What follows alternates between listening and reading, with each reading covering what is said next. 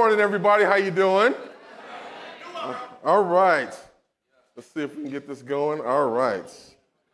Well, if you're visiting with us, to those who are online, my name is Michael Lennon, and I serve here as one of the evangelists, and so I'm so proud to be a part of this ministry center.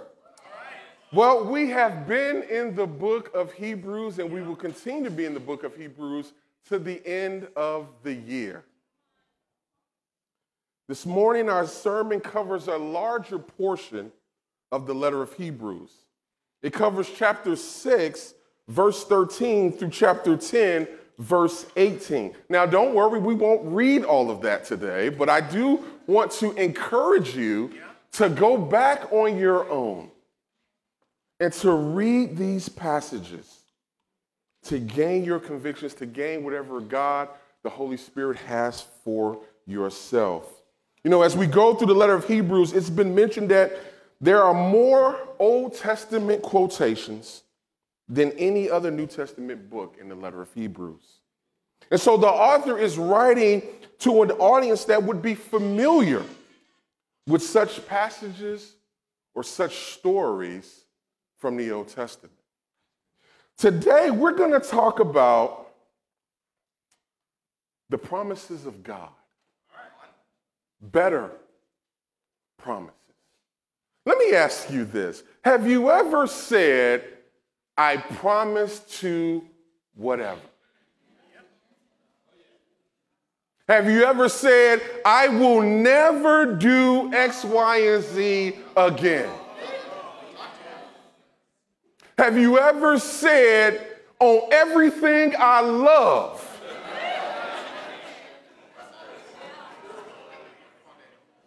have you ever said, I put this on my kids?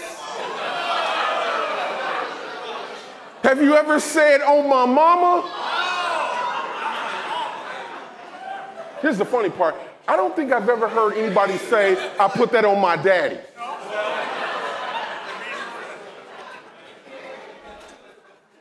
The point I'm trying to make is, throughout our lifetimes, we've all made these promises. Let me ask you this.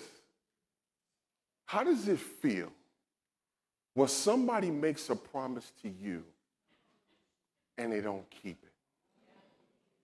Have you ever experienced that? Let me ask this on the other end. Have you ever made a promise to someone and you didn't keep it?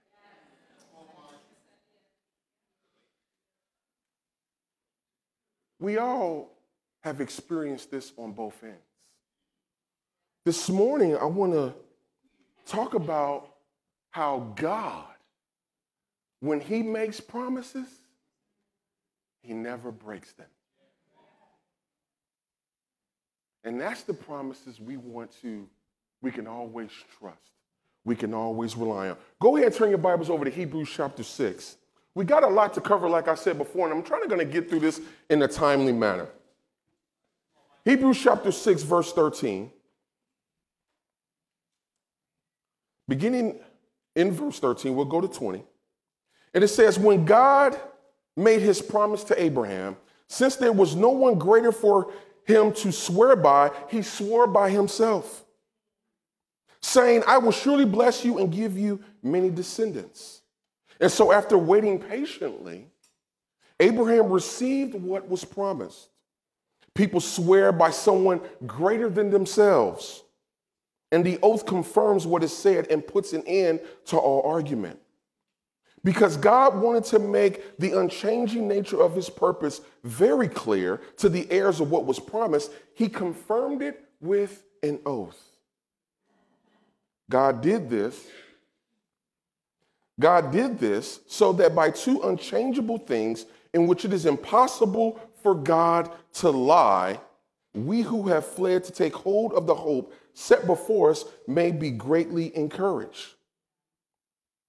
When we have this hope as an anchor for the soul, firm and secure, it enters the inner sanctuary behind the curtain, where our forerunner Jesus has entered on our behalf. He has become a high priest forever in the order of Melchizedek. You know, a couple of things that this passage says about God. One, God makes promises. Just like you and me. He says, I promise. He says there's some things that he will do or he won't do. God made promises to Abraham. Another thing that says about God is that there is nobody greater than God that he could say, on this person, I make my oath. See, for you and I, there is always somebody greater. And whether you agree with that person's thought about who was greater or not, for them, there is always somebody greater. But for God, he says, there's nobody greater than me.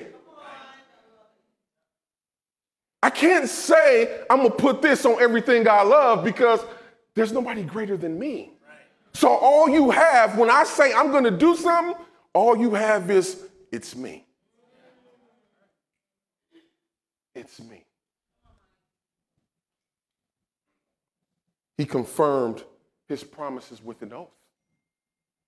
And then it says, it is impossible for God to lie. Think about that for a moment. Think about that in accordance with your own character. I would love not to ever lie. But my sinful nature always puts me in a position to lie. But for God, this isn't about he just has the strongest of wills. God is incapable of lying. His nature, his character prevents him from lying. He cannot lie. You ever seen the movie Liar, Liar?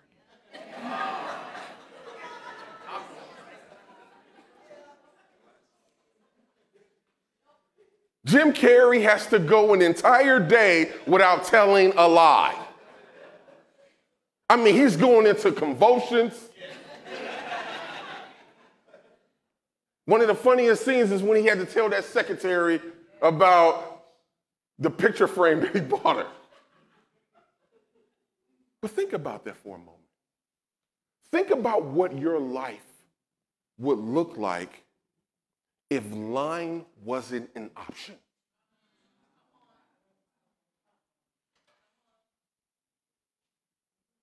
Think about that for a moment. To your spouse, to your kids, to your boss, to your brother, your sister, your minister. Even the little lies we tell ourselves. You ever told somebody you fine and you're not? How you doing? I'm fine. I was just asked that this morning. And I had to go back and say, you know what, bro, I'm having a hard day today.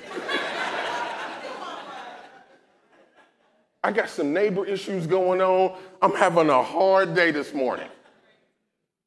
But this is how deep our sinful nature goes. That even with the simplest of questions of, how you doing? I'm fine. And if you say that and you're not, that's a lie. But for God, if you ask God how he's doing, he'll never lie.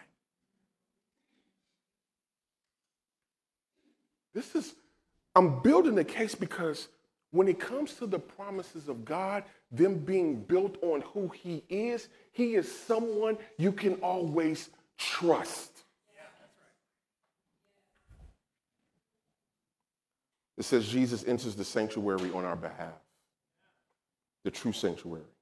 So what are some things we need to keep in mind about this letter?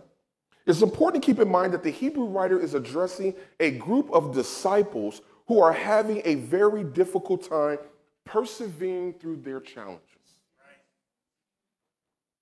And so this section that we just read, it begins with Abraham and the amazing example of what faithfulness looks like to the promises of God. What's the backdrop of this? Well, the backdrop of this story, you can go back and read it on your own time, but it's Genesis 22, 1 through 8, where Abraham was told by God to sacrifice his own son by his own hands, that he waited decades to receive. Think about that. God calls Abraham. Abraham and Sarah never had a child. They've tried, they've wanted, they've dreamed. And then God says, I am going to bless you with your own child. And then finally, God blesses Abraham. He gives them a child. And then he says, now go sacrifice it. What would you really do in that position? You've been waiting for decades for something. God gives it to you, and then he says, now go give it up. And so Abraham, he treks out, he takes his son, and the son even asks, hey, where's the sacrifice? Where's the lamb we're going to kill? And daddy goes, oh, the Lord will provide. Don't worry about that. Now, we're still walking up this mountain, and we're getting closer to the altar, and I don't see a lamb, a donkey, or nothing. Now, we're laughing, but think about this, because the scripture says that Abraham bound his own son. Think about that.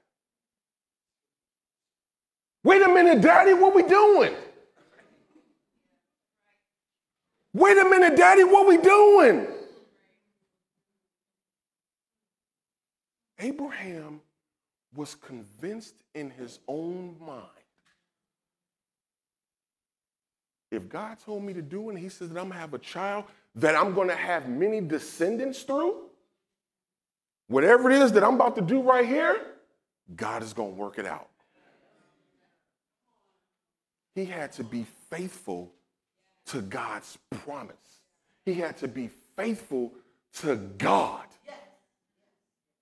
Because the promise was built on God, his character, who he is. Does this make sense? God wanted to make his unchanging nature of his purpose very clear. So he swears by himself, it's impossible for him to lie. Consider some of the other promises that God made to Abraham, right? I don't know if I have these.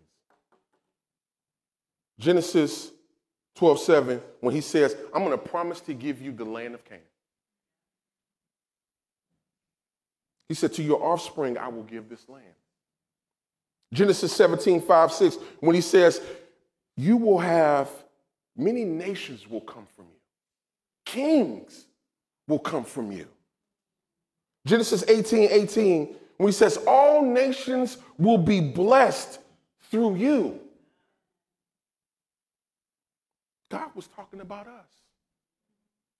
During the time of Abraham, God was talking about the gospel and those who would be in a relationship with him for generations to come. Whether Abraham realized that or not, God was already thinking about you and me. And saying they will be blessed through you. Gentiles will become my people through you. You say, how was that true? You ever read Galatians 3, verse 7-8? It says, understand then that those who have faith are children of Abraham. Who in here has faith in God? Then the passage has become true. We are Abraham's children by faith. It says scripture foresaw that God would justify the Gentiles by faith, not by law, by faith. And announced the gospel in advance to Abraham. Man, God already telling secrets all at the beginning. Guess what I'm going to do? I'm going to bless Mike London through you. Now, the scripture didn't say Mike London in there, but God had me in mind. And so what was Abraham willing to endure because of the promise that God had made to him? or the promises that God had made to him. Hebrews 11:8 says he had to travel without knowing where he was going. He was willing to go somewhere that he didn't fully understand where he was going because God said, I'm going to do this for you. I don't like going anywhere in my car without turning on the GPS.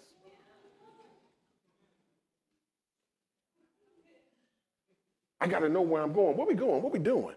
That's how we are. What we doing? Where we going? I want to know everything up front. He had to face a famine. God told him, I'm going to get you to this land. I'm going to promise the land. And he get there, everybody's starving. Is this what you promised me? Hunger?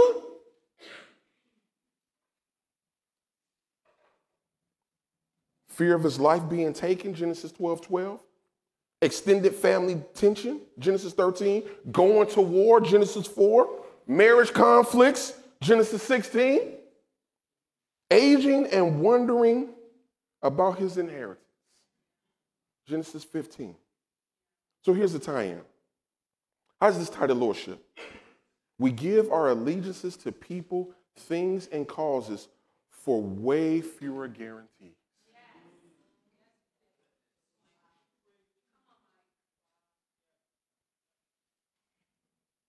We accept lesser promises and can do and follow some things based on no real assurances. God has never defaulted on a promise. He never failed to do what he said. You know, it has been said somewhere that the promises of God are just as good as ready money any day. God is the God of promise. Faith involves trusting the promises of God. God makes a promise, faith believes it, hope anticipates it, patience quietly waits for it.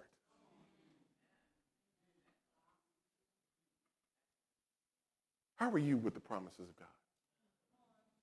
Does that describe you?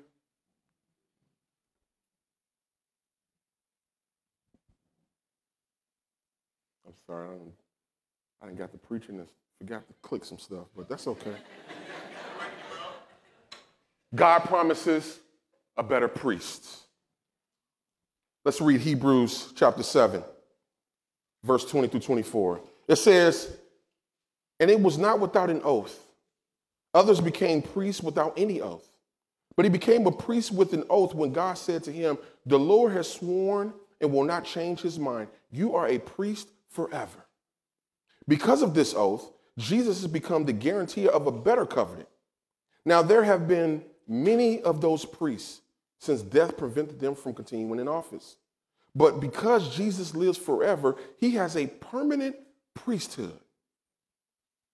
You know, prior to this, the author speaks in great detail about this priest of Melchizedek.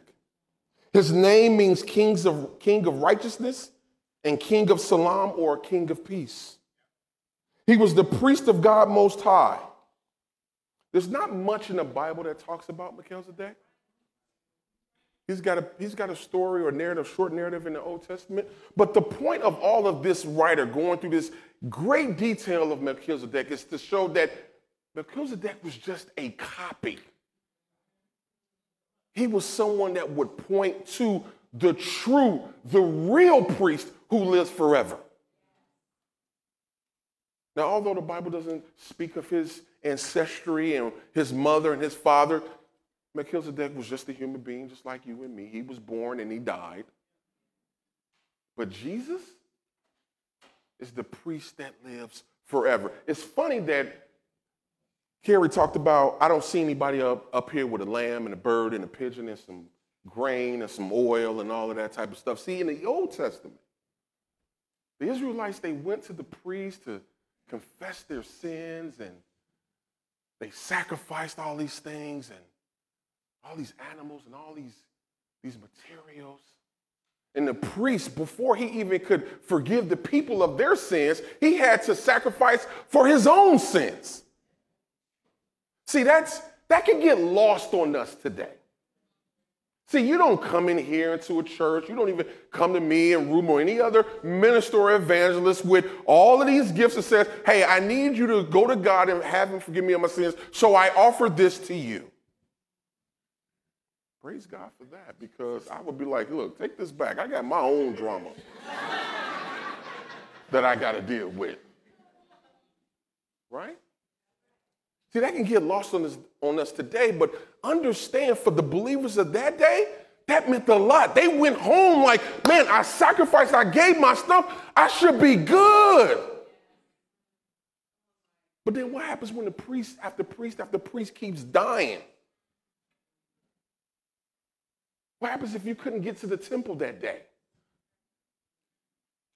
Praise God for the priest of Jesus Christ who lives forever.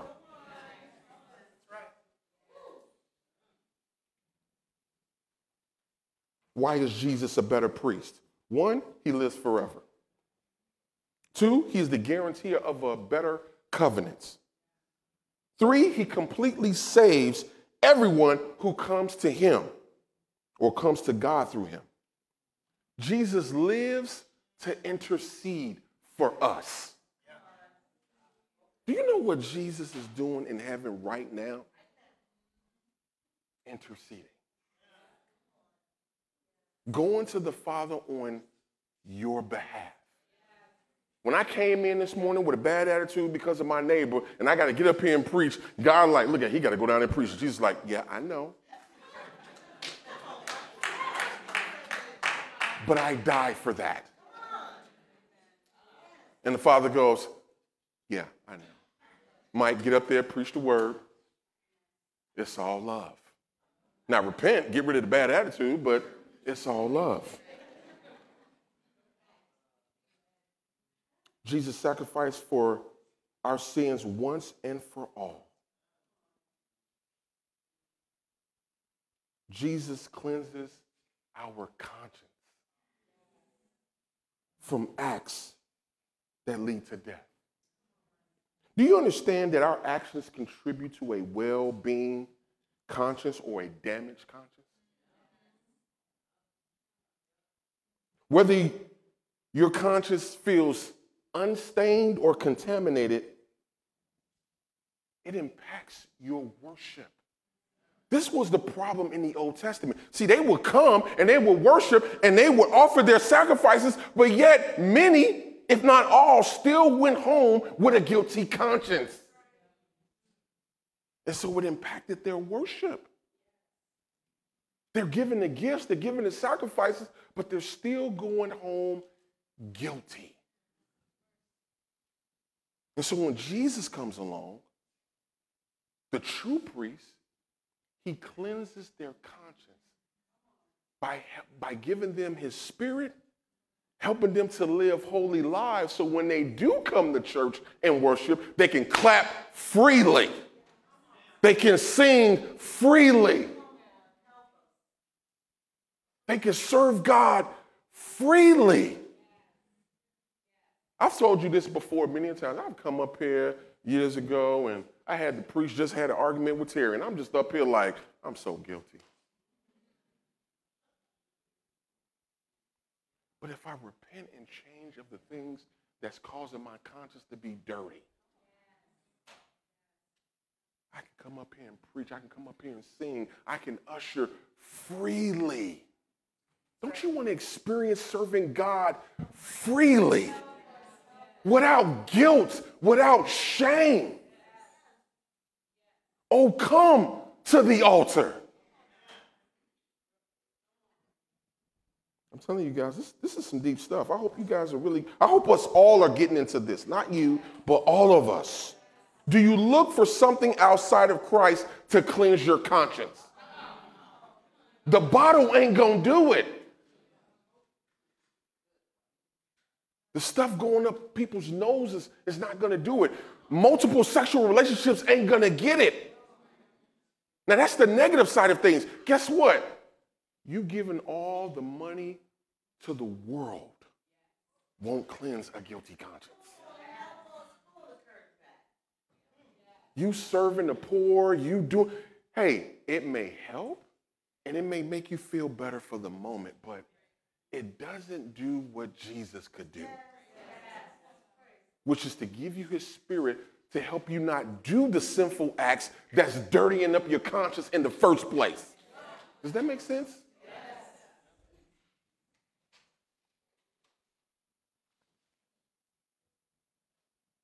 It's powerful stuff, guys. Go to Hebrews chapter 8. I'm almost done.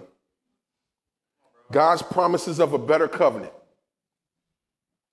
Hebrews chapter 8, verse 7. Check this out, guys. For if there had been nothing wrong with the first covenant, no place would have been sought for another. But God found fault with the people and said, the days are coming, declares the Lord, when I will make a new covenant with the people of Israel and with the people of Judah.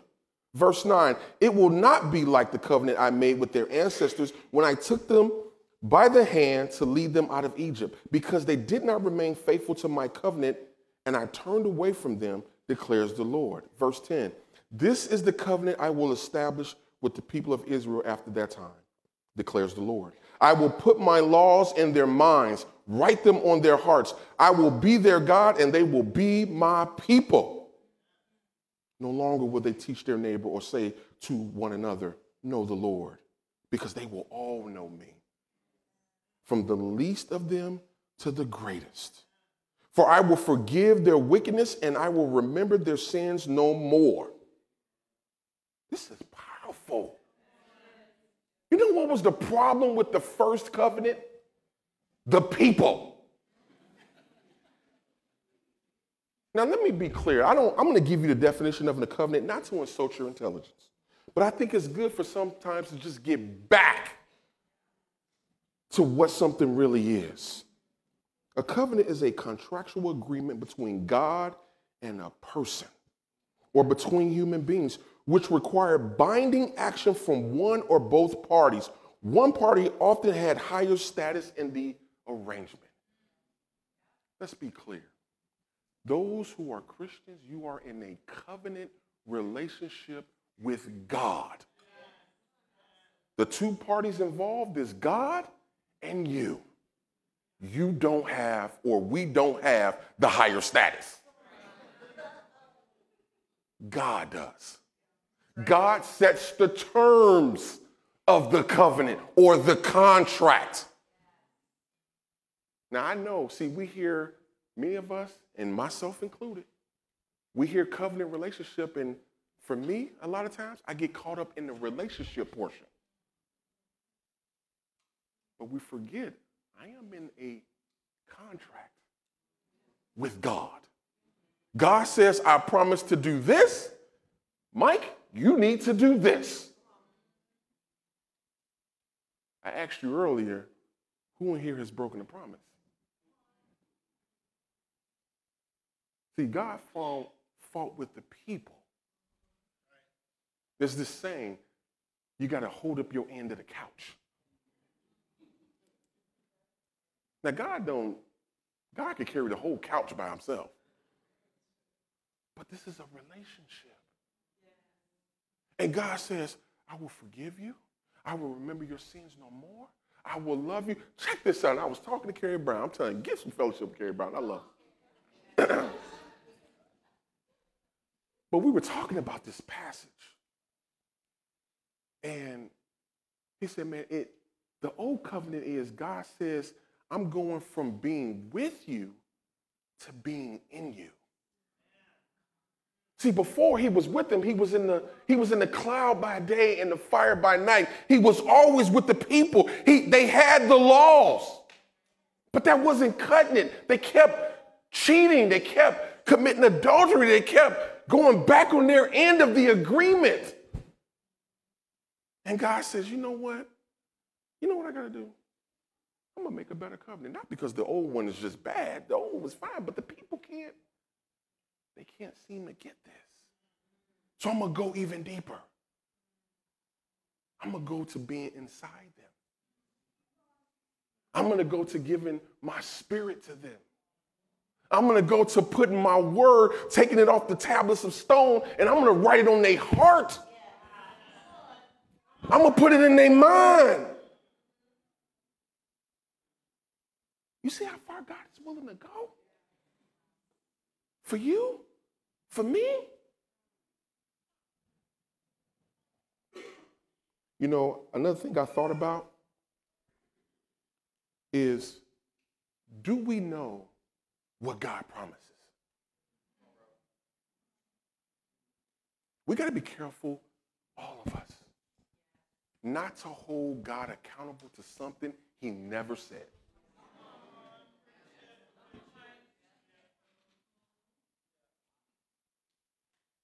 When he told Abraham, I will be your shield, he didn't say Abraham wouldn't have trouble. What's the point of a shield if you don't need something to block it? It would have been wrong for Abraham to say, well, you said I would never have trouble, but that's not what I said. I said I would be your shield. Let's not misinterpret shield with I should never go through anything. Do you know what God promised? Well, he said he will give me the desires of my heart. Keep that in context. Keep that in context. Context, that does not mean that's a personal wish list. Well, I want, the desire of my heart is to get married. The desire of my heart is to get this job. My desire of my heart is to have all this money. But that's not what that means. I've heard that misused so many times. And then people unjustly, unrightly get mad at God because that doesn't come to fruition in their life. And God is going, but that's not what I said. We got to know the promises of God. All these promises are based on God and who he is. With God being within the worshiper, how does it impact how we would live for God in this life? If God lives inside you, how does it impact how you live? Where are you taking God?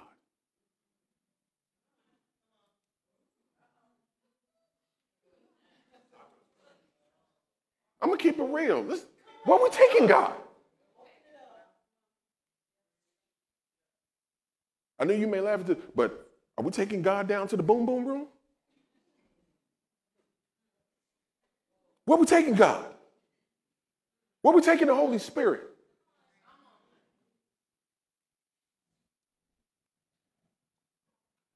Why is standing on the promises of God the best means to help us persevere to the end?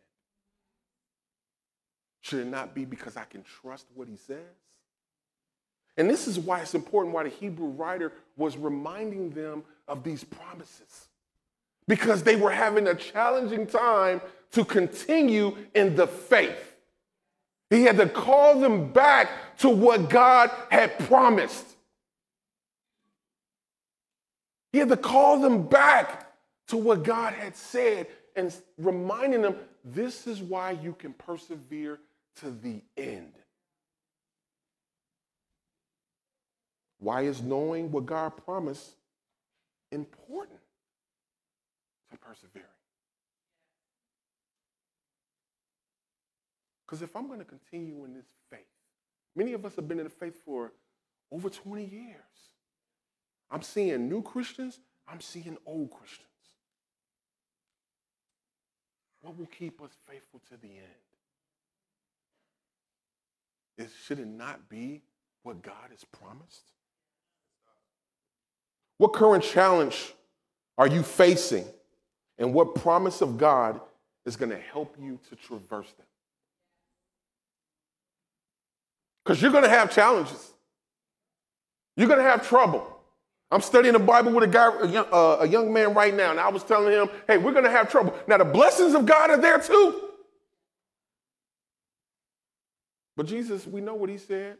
In this life, you will have trouble. It ain't because he's causing it. It's just because it's just life. But what will you stand on? So as we conclude, what are some actionable steps?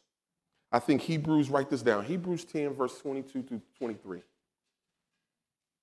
This writer says it clear. I don't have it on the screen, but he says, let us draw near to God with a sincere heart. Instead of fleeing and running from God, go near to him. It's amazing when we get hurt. I know for me, when I get hurt, my tendency is I want to retreat. I want to run. I don't want to be close to anybody that's hurting me. I don't want to. But God's like, don't run from me. Come near to me. He says, with the full assurance that faith brings, having our hearts sprinkled to cleanse us from a guilty conscience and having our bodies washed with pure water. Secondly, he says, let us hold unswervingly to the hope we profess. Hold to the hope that one day I will be with King Jesus. One day there will be no more tears. I'm studying, like I said, I'm studying the Bible with a young man, and we were talking about just how the old bodies won't inherit heaven. And he's a good-looking man, but I'm like, I don't know what that's going to look like when we go to heaven, though. That's cool for you now. Right? But my thought is, this is going to look even better. We got to hold on to thoughts of being with God forever. Knowing that, man, I don't have to hope. In heaven, we won't have to hope anymore. Because who hopes for what they already have? In heaven, I got you, Jesus. I see you for who you are. In heaven, who has to have faith and believe in what they don't see? Because I'm looking at them.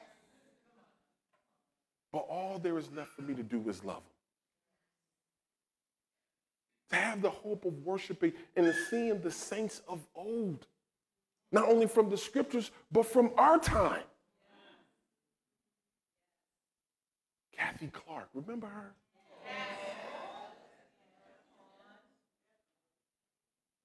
Remember Michelle's mom is Waller?